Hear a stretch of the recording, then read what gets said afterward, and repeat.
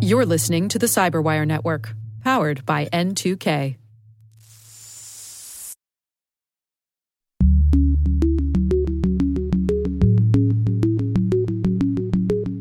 You would think that all steps, any step possible, will be taken to change that situation, but those steps weren't taken. It was saying, well, gee, if we change that, people would use Instagram less. Hello, everyone, and welcome to Caveat, the Cyberwire's privacy, surveillance, law, and policy podcast. I'm Dave Bittner, and joining me is my co-host, Ben Yellen from the University of Maryland Center for Health and Homeland Security. Hello, Ben. Hello, Dave. On this week's show, Ben shares a newly decided court case on whether big tech companies can be sued under the anti-terrorism statute. I've got the story of some warrantless surveillance being declared unconstitutional in Colorado. And later in the show, my conversation with author and journalist Stephen Levy. He's editor-at-large at Wired, and his most recent book is Facebook, The Inside Story. He joins us with insights on Facebook's internal research teams. While this show covers legal topics and Ben is a lawyer, the views expressed do not constitute legal advice. For official legal advice on any of the topics we cover, please contact your attorney. With over 8,000 threat hunters analyzing over 65 trillion signals daily, Microsoft works tirelessly with the federal government to keep our nation's data secure. This 30-year-plus partnership is driving mission innovation that is secure by design. Whether optimizing your existing defenses or tackling advanced threats with AI, Microsoft gives you the intelligence and the automation you need to defend at mission scale. Let's work together to stay ahead of emerging threats and secure your mission anywhere. Learn more at aka.ms/fedcyber. That's aka.ms/fedcyber.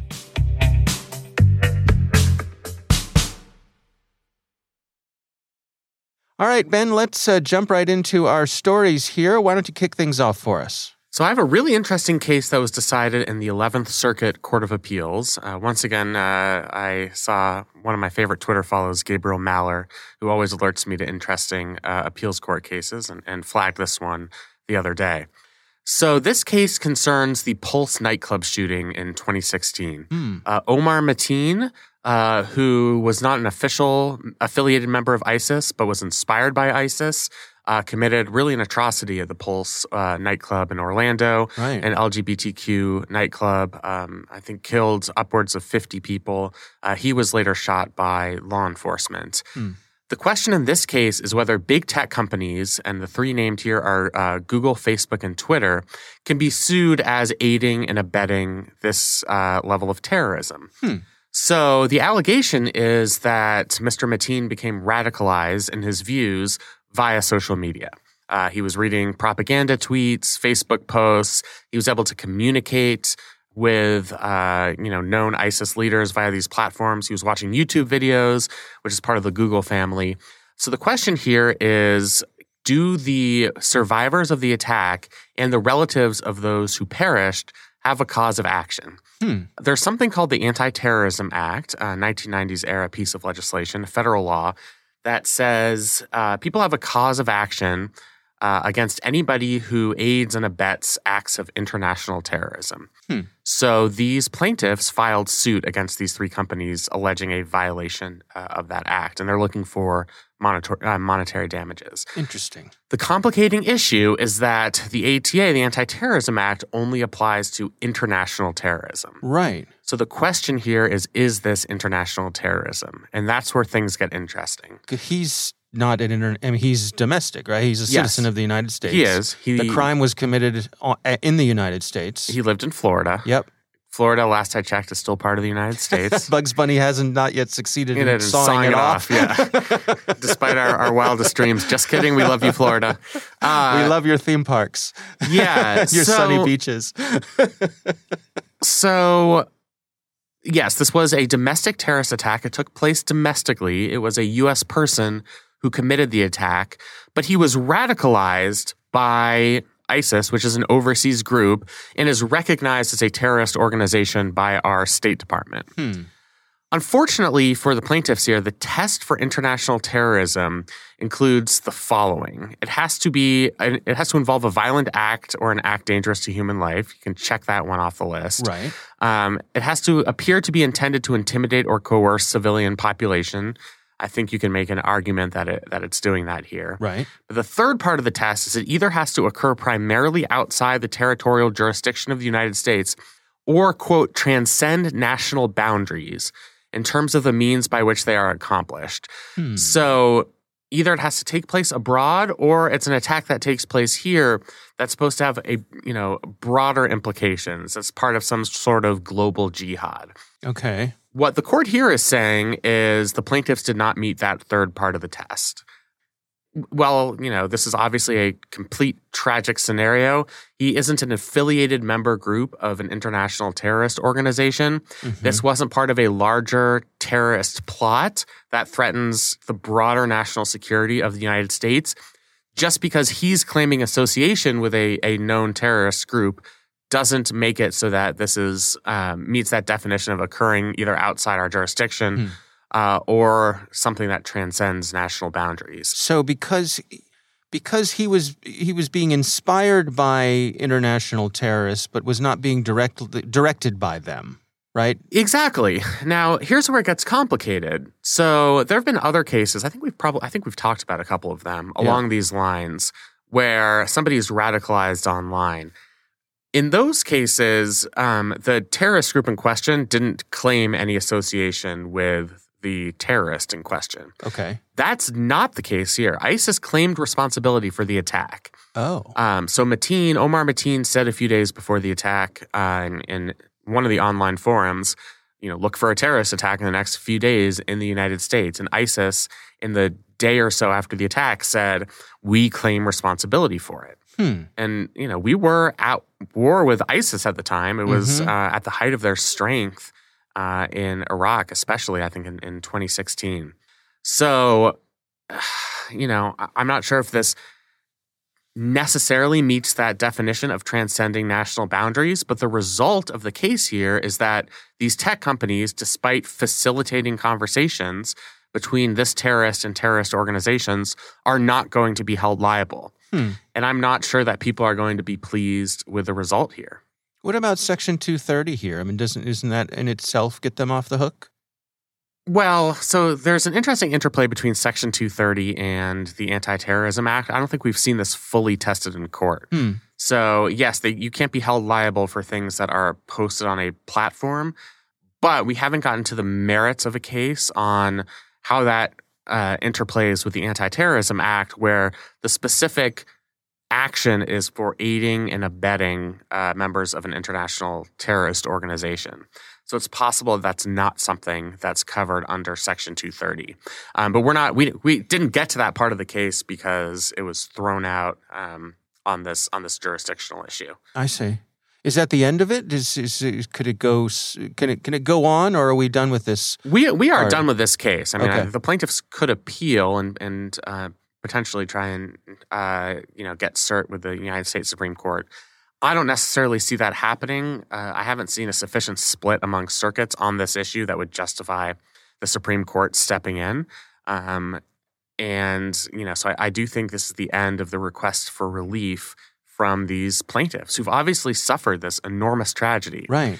There is an obvious step that can be taken here. Our Congress critters, friends in Washington, could step in and change the anti-terrorism statute. And they could say it doesn't necessarily have to have this transcend national boundaries element to it in order to hold the tech companies potentially liable. There seems to be a lot of hemming and hawing about these tech companies. They're not exactly popular in D.C. Among members of either political party. You'd think this is a perfect opportunity to stick it to them. Right. Change the statute so that they could be held liable even if this isn't, Al-Qaeda or ISIS itself committing this act of terrorism. Interesting. Yeah. I mean, I guess it's a shot across the bow for a lot of the big tech companies. Part of me wonders, are we in tricky territory here when someone claims inspiration As you said, ISIS claimed the event. Whether or not, after the fact, right? If they said, "Oh, hey, look, that happened. That's good for us." Yes, we'll take credit for that. Yeah. Right. I mean, that's what is always sort of confusing with these cases. We see this a lot, where of course ISIS is going to want to take credit for attacks that happen in the United States because it makes them look more powerful. Right. Any person can be affected by propaganda online. Most people who take in that propaganda don't commit acts of of this magnitude, killing 49 people at a nightclub. Yeah. But I mean, at the very least, you could say he has buy-in from an international terrorist organization. I mean, I think where the court's coming from, and I certainly understand this argument, is it's not like he was at an ISIS training camp for 10 years and this was part of a broader plot against the United States. He wasn't working with bin Laden or Khalid Sheikh Mohammed, or any of the major players to plan like a 9/11 style attack. Yeah. He was a guy who was radicalized, in his little micro way, was going to attack the United States by doing what he could, which is taking advantage of his access to firearms and killing lots of people in a club. But it wasn't part of a broader terrorist transnational plot. Yeah. It's up to Congress whether the anti-terrorism statute should apply in those circumstances. I just think this is an opportunity that's ripe for them to expand the application of the Anti-Terrorism Act. Interesting. All right. Wow. Yeah, that's there's a lot of wheels spinning on that one, isn't there? It's a fascinating case, and I think we're going to see more cases of this. It takes so long to make it through the court system. I mean, if you'll recall, that attack was now over 5 years ago. So we may not get a satisfying answer on this question for a while, if we ever get one. Yeah. All right. Well, my story this week comes via the EFF, the Electronic Frontier Foundation.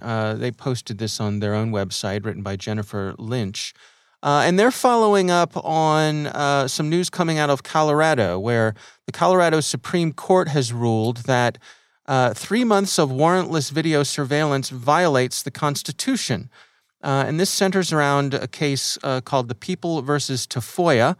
And basically what happened here, this is sort of follow-up on something we've covered here before. Police had received a tip about some drug activity, and they put a camera on a utility pole across from a gentleman, Rafael Tafoya, across from his home, and they were able to see his front yard, his driveway, and his backyard. Now, his home had a 6-foot-high privacy fence. So people walking by the house couldn't look in his yard, couldn't look in his house, couldn't, so he was in clear, his intentions were... Unless it was an NBA center came by, then maybe they could, Right, exactly. Right. But his intentions were clear, yes. Right, to have a certain degree of privacy in his home. But having this camera up on a utility pole meant that police could see in, and they had remote control over this camera. They could pan, tilt, and zoom, and they could store their footage indefinitely. So Tafoya was arrested for drug trafficking, and at trial, his counsel moved to suppress all the evidence resulting from warrantless surveillance, saying that it violated the Fourth Amendment. The trial court denied the motion, and he was convicted on drug trafficking. The Court of Appeals reversed. They agreed with Tafoya that the surveillance was unconstitutional. So just recently, Colorado's Supreme Court upheld the Court of Appeals' opinion, and they found that continuous long-term video surveillance violated his reasonable expectation of privacy. And there's a quote from the court. They said, "Put simply, the duration, continuity, and nature of surveillance matter when considering all the facts and circumstances in a particular case. The court held that 24/7 surveillance for more than 3 months represented a level of intrusiveness that a reasonable person would not have anticipated." So, okay, that's interesting, but I think additionally what's interesting is that now we have some courts from around the country weighing in on this. This article points out that Massachusetts, their Supreme Court has agreed with this ruling. They've had a similar ruling of their own. But some other courts have ruled the opposite. The Seventh Circuit held that a poll camera was fine for 18 months, that it didn't violate the Fourth Amendment. The First Circuit overturned a district court's decision that 8 months of poll camera surveillance violated the Fourth Amendment. So I'm interested in your take on this, Ben. Now that we're seeing disagreements from the circuits, where do we go next with this? Does this go to the Supreme Court? It very well might. And frankly, I think it's the Supreme Court's responsibility to resolve this issue. And I will explain why. Okay. So in order for there to be a search under the Fourth Amendment, a person has to display a subjective expectation of privacy, and that expectation has to be one that society is willing to recognize as reasonable. In this case, I think one of the determining factors in this case is the fact that Tafoya strongly exhibited that subjective expectation of privacy by building a 6-foot fence to protect his private property. The implication of that is perhaps if he didn't build a 6-foot fence, if he didn't display that subjective expectation of privacy, maybe this would not have been a Fourth Amendment search and thus would not have been an unreasonable search and seizure. So the Electronic Frontier Foundation is concerned that this case was more decided on that particular fact that he had set up this 6-foot fence. And I think they want a broader opinion by the Supreme Court or perhaps other federal courts to have some sort of uniform rule as it relates to utility pole cameras. If not utility pole cameras themselves, this type of invasive long-term surveillance. You read what I think is the money quote from this case, which is the duration, continuity, and nature of surveillance matter when considering all the facts and circumstances in a particular case. The problem is that the Supreme Court cases that are relevant on this issue, and they mention U.S. versus Jones and Carpenter v. United States, is that those terms, duration, continuity, and nature of surveillance, aren't specifically defined. They're not properly defined. We know bits and pieces of what counts as a search in terms of duration and what doesn't. So in Carpenter, it was 7 days of historical cell site location information, for example. But they didn't come down with a hard and fast rule on duration saying 7 days, not okay, 8 days, okay. It was the same way in United States v. Jones. So we don't exactly know where the dividing line is, which means that state courts, as in this case, and other federal courts have to take the general guidance from Jones and Carpenter and try to apply it to the specific circumstances. I think it was properly applied here. I mean, 3 weeks of monitoring somebody's house certainly seems like a long duration. It's pretty invasive surveillance when you can zoom in, zoom out, pan, and store the video indefinitely. Yeah. I certainly think all of those qualify, but we've had, as you say, courts across the country disagree on this issue. And I think they're disagreeing because there isn't proper specific guidance from the Supreme Court properly delineating what counts as too long for the purposes of a Fourth Amendment search, what counts as too intrusive. I don't know if we're ever going to get a satisfying answer to that question. Yeah, that was my next question. Would the Supreme Court be interested in making that a bright line?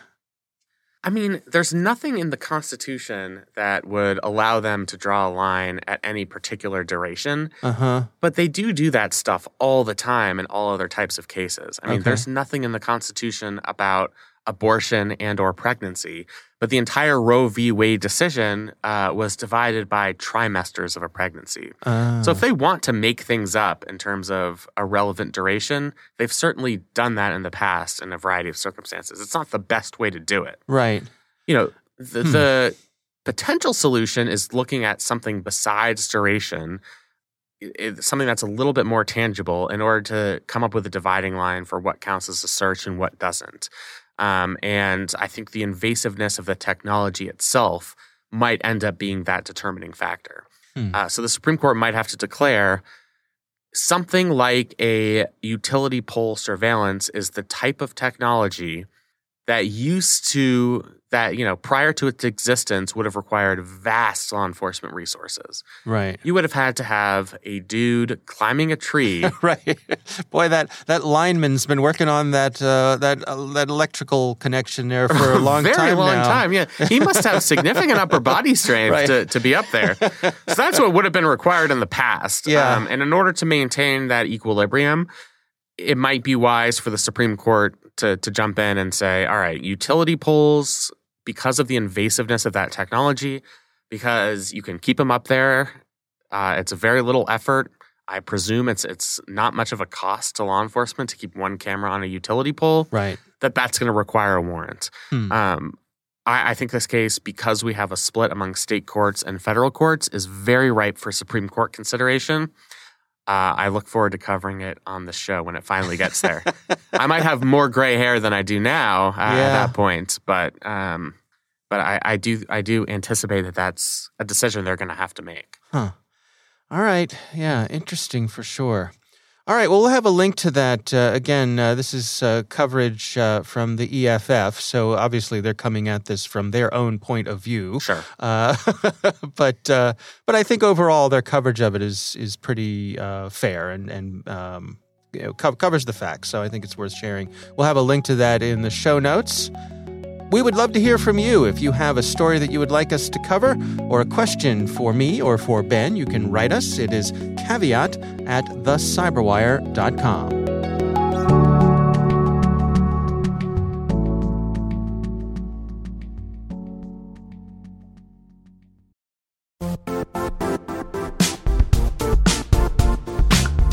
And now, a word from our sponsor, Zscaler, the leader in cloud security. Cyber attackers are using AI in creative ways to compromise users and breach organizations. In a security landscape where you must fight AI with AI, the best AI protection comes from having the best data. Zscaler has extended its Zero Trust architecture with powerful AI engines that are trained and tuned by 500 trillion daily signals. Learn more about Zscaler Zero Trust plus AI to prevent ransomware and AI attacks. Experience your world secured. Visit zscaler.com/zerotrustai.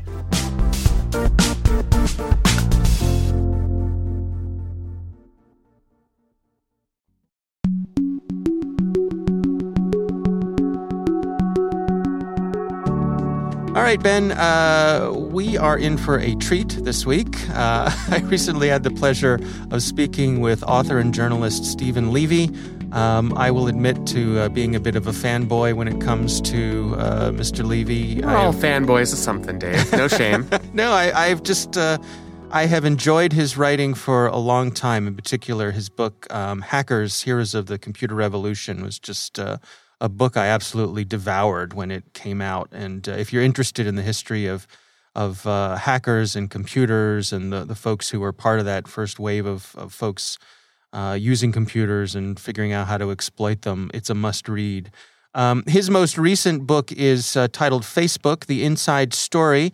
And we reached out to him in response to this series of articles that the Wall Street Journal put out recently, digging into some things going on at Facebook. And my conversation with Stephen Levy specifically centers around the research teams. Here's my conversation with Stephen Levy. Well, research started pretty early in Facebook's history. They were watching what people did almost from the get-go.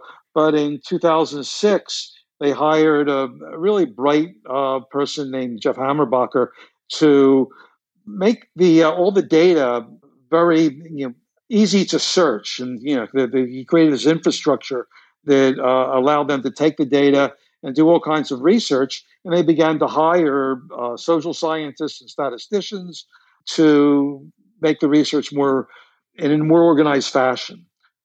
Interestingly, research was part of the organization at Facebook that was devoted to growth. So a lot of the research was devoted to ways that people would stay on longer to Facebook and help them discover not only ways that people might use Facebook better. A lot of companies in Silicon Valley use researchers to test how well you use the product, what you might want to do in the product that you can't do, what you have difficulty doing. But in terms of Facebook, they also figured out how the algorithm would work to keep you using it more. And one of the big breakthroughs that happened in research was when they discovered how things can go viral on the system.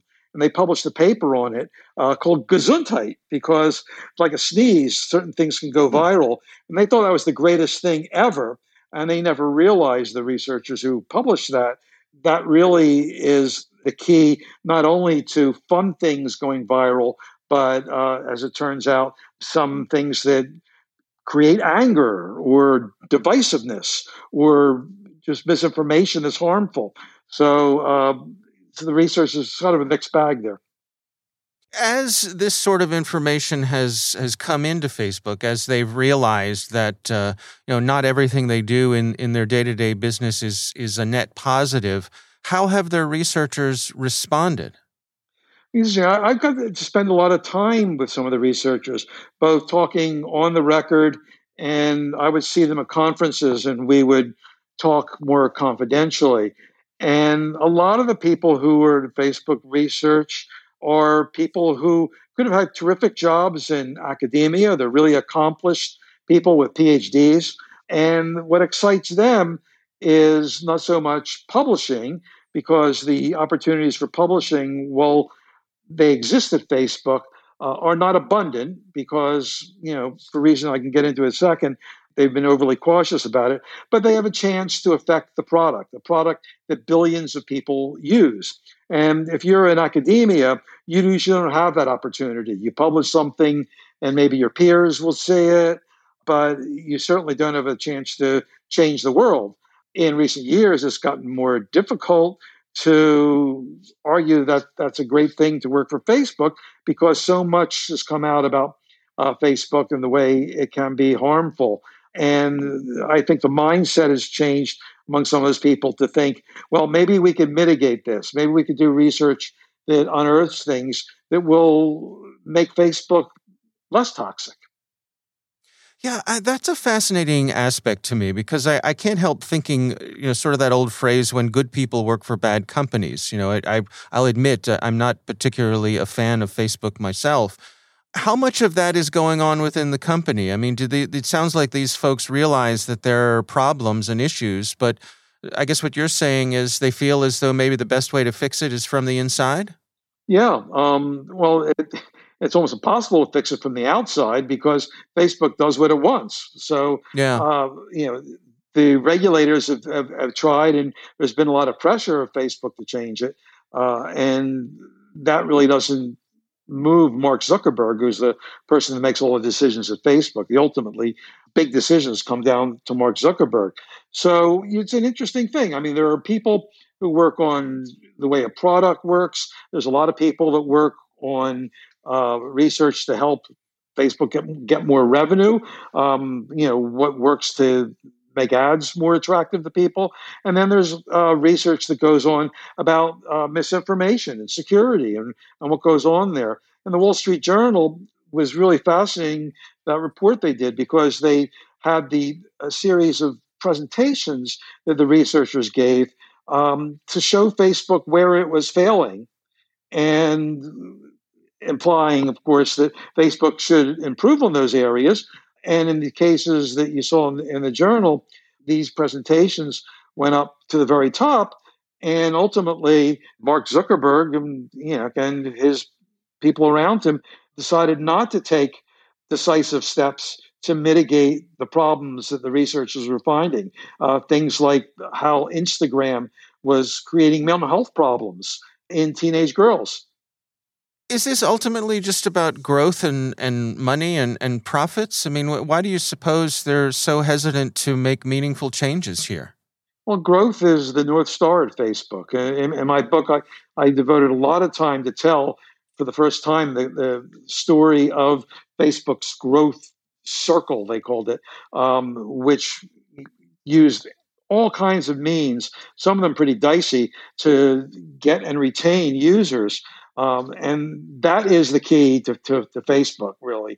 And money is important because that enables Facebook to spend money to grow more and retain more users. it is connecting the whole world, which is important to Facebook.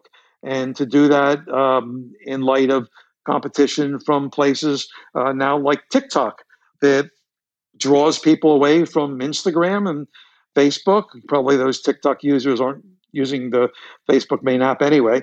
And there's only a certain amount of time people spend in a day. So that is really important.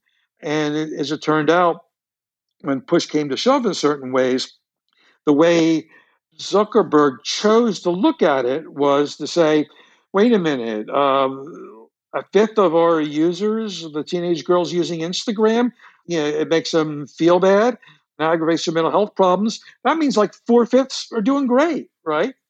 So let's go with that. But obviously, a fifth of the teenage girls who use Instagram represent millions of people, quite literally. So there's something really wrong if your researchers come to you, and if you look at these slides, it's almost like they're begging the leadership of Facebook to do something about it.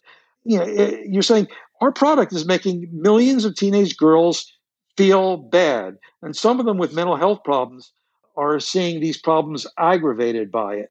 That's a serious problem for a company to make the lives of millions of teenage girls miserable or worse, even. You would think that all steps, any step possible, will be taken to change that situation. But in this case, at least according to the journal reporting, that those steps weren't taken. It was saying, well, gee, if we change that, people would use Instagram less. How do you reconcile this? I mean, obviously, in the work that you've done for your book, Facebook, The Inside Story, you spent probably more time than any other journalist with the top-level people at the company. What is your take on how they think about these sorts of things? I mean, is this do they have blinders on? Well, I think they it's not so much blinders as what they prioritize, and there is a belief, and I think they truly believe it, that overall Facebook is good for society and good for people, and it is an unprecedented situation that the company is in. And no one has ever built a social network to get a really significant chunk of the world's population on it at the same time and allow anyone in that network to post things that any other person in the network can see, and sometimes many, many people in the network can see. That's something that it's happened for the first time, and it opens up problems that no one's had to deal with before. But given that, when you see that unique situation develop in a way that's causing misery and danger to many, many people, it's not enough to say, well, on balance, we're doing good. And I think they don't shift from that. They say it more like it's an inconvenience, or you could weigh that off and think that's okay, but it's more like a plane crash than an inconvenience when you have people feeling bad, right? We tolerate some things that we don't like, like crowded subways, right? People get into a crowded subway. You don't have to stop crowded subways. At least you didn't before COVID. But plane crashes or subways that, like once a day, you have a subway like crash and people burn up. We wouldn't tolerate that. Even if you would say, hey, we ran 10,000 subways today, only one crashed and burned everyone. Facebook is well known to be insular with their research, not wanting to share their results and not wanting to allow outsiders to have access to their data. Were they more open in the past? Yeah, there was one moment that happened in Facebook. They did a study in 2012. It's called the Emotion Study, where they were testing what happened if you put some, kind of negative posts on there where people use Facebook less. And, people charged that they were using people as guinea pigs without their knowledge. And some of them, wound up using it, slightly less, but and showed that maybe they were less happy. It wasn't like they went into a chronic tailspin depression, but they felt a little worse about themselves. And that got a lot of negative publicity. And from then on, Facebook was much more cautious about what they published.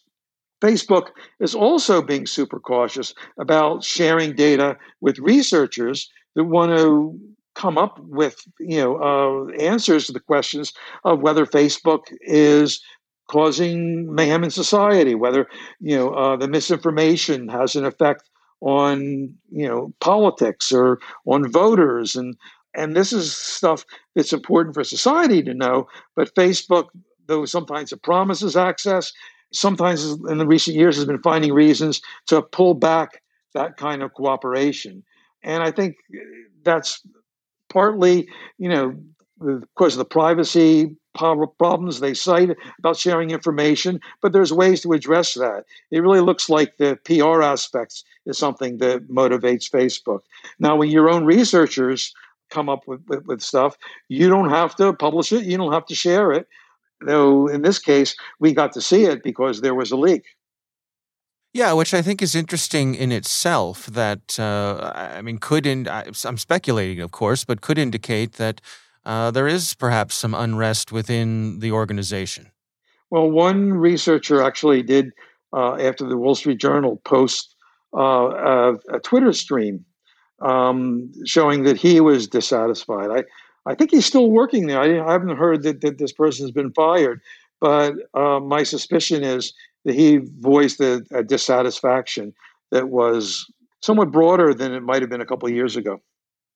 Where do you suppose things have to go for us to see meaningful change here? Is this something where we could see, if Facebook doesn't make effective change themselves, perhaps we'll see some regulation?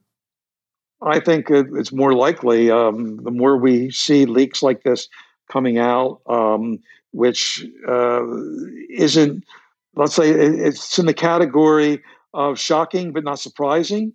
People don't really expect Facebook to be dealing honestly with them anymore. Certainly the legislators that are trying to get information out of them, the regulators don't think that.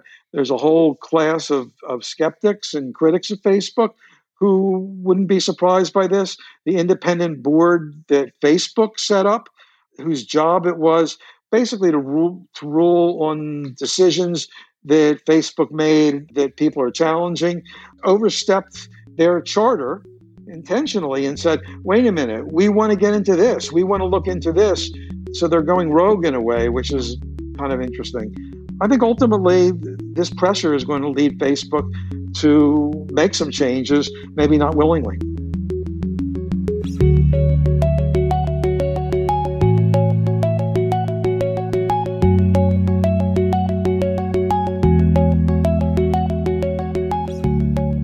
All right, Ben, what do you think? So, part of me, I want to continue to have a Facebook profile, and in case any of the powers that be are listening, I want to be careful in what I say. Okay. Zuckerberg is just, to me, off the rails in terms of his priorities. And what's happened with this research group is, based on this interview, is just kind of tragic to me. I mean, they've compiled evidence of how things go viral, how the things that go viral can be damaging. And Zuckerberg seems primarily concerned still with the bottom line and making excuses on behalf of Facebook. Yeah. And I just don't see that changing anytime soon. It really reminded me of, and I think you've made this comparison before, what we went through with the tobacco companies over the last, maybe 30, 40 years. Right. Where they kind of tacitly acknowledge that their product is dangerous and could potentially be harmful, but there are ways of obfuscating that and, saying it's not really the fault of the tobacco, it's the smoke, or, right. Right. It's those types of things where they're evading responsibility. And with all due respect to Mr. Zuckerberg, and he's a man of remarkable accomplishment, please don't delete my Facebook profile. I just really see a similarity there. So it was an eye-opening interview, makes me really want to read the book, and I'm glad you did it. Yeah, I think what really sort of turned a light bulb on for me was when Stephen said that, his take is that the folks at the top levels of Facebook really do believe that they're making the world a better place. Yes, I think they do legitimately believe that. Yeah. I don't think they're entirely wrong. I mean, they are fostering some things that are very productive, keeping us interconnected, right? Allowing us to, stay close with friends and family. I think that sort of 2004 to 2007 version of Facebook was very admirable. But then Frankenstein got out of the lab. Yeah. And we've gone to a place where it's much more harmful. Yeah. It does strike me, for me personally, I see it as being sort of a moral failure that, how much money do you need? How much growth do you need? You have the number one social network in the world, or certainly, depending on how you measure it. And if you find that it is doing harm, you got to fix that. You need to take that seriously. If people are being harmed, if teenagers are taking their own lives, right? This mental health issue among Instagram users. How do you not immediately say, okay, stop, everybody just stop. We need to take a serious look at this, and we're going to put growth on hold while we figure out how to first do no harm. I will never understand the priorities that keep them from doing that. Dave, as the great Bob Dylan once said, all the money you make can never buy back your soul. Right. Please don't delete my Facebook profile. Right. All right. Well, again, our thanks to Stephen Levy for taking the time for us. A real treat for me personally to get to chat with him. Again, his book is titled Facebook, The Inside Story. And for his latest writing, you can always head on over to Wired and see what he's up to there. Always time well spent checking out his writing. For sure.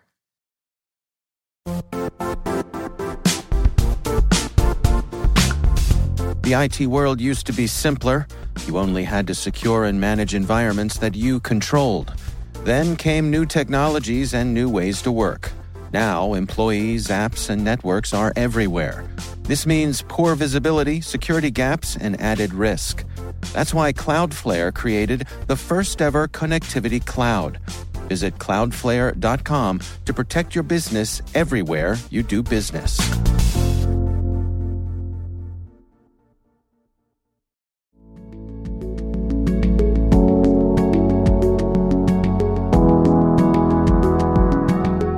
All right, that is our show. We want to thank all of you for listening. The Caveat podcast is proudly produced in Maryland at the startup studios of Data Tribe, where they're co-building the next generation of cybersecurity teams and technologies. Our senior producer is Jennifer Iben. Our executive editor is Peter Kilpe. I'm Dave Bittner. And I'm Ben Yellen. Thanks for listening.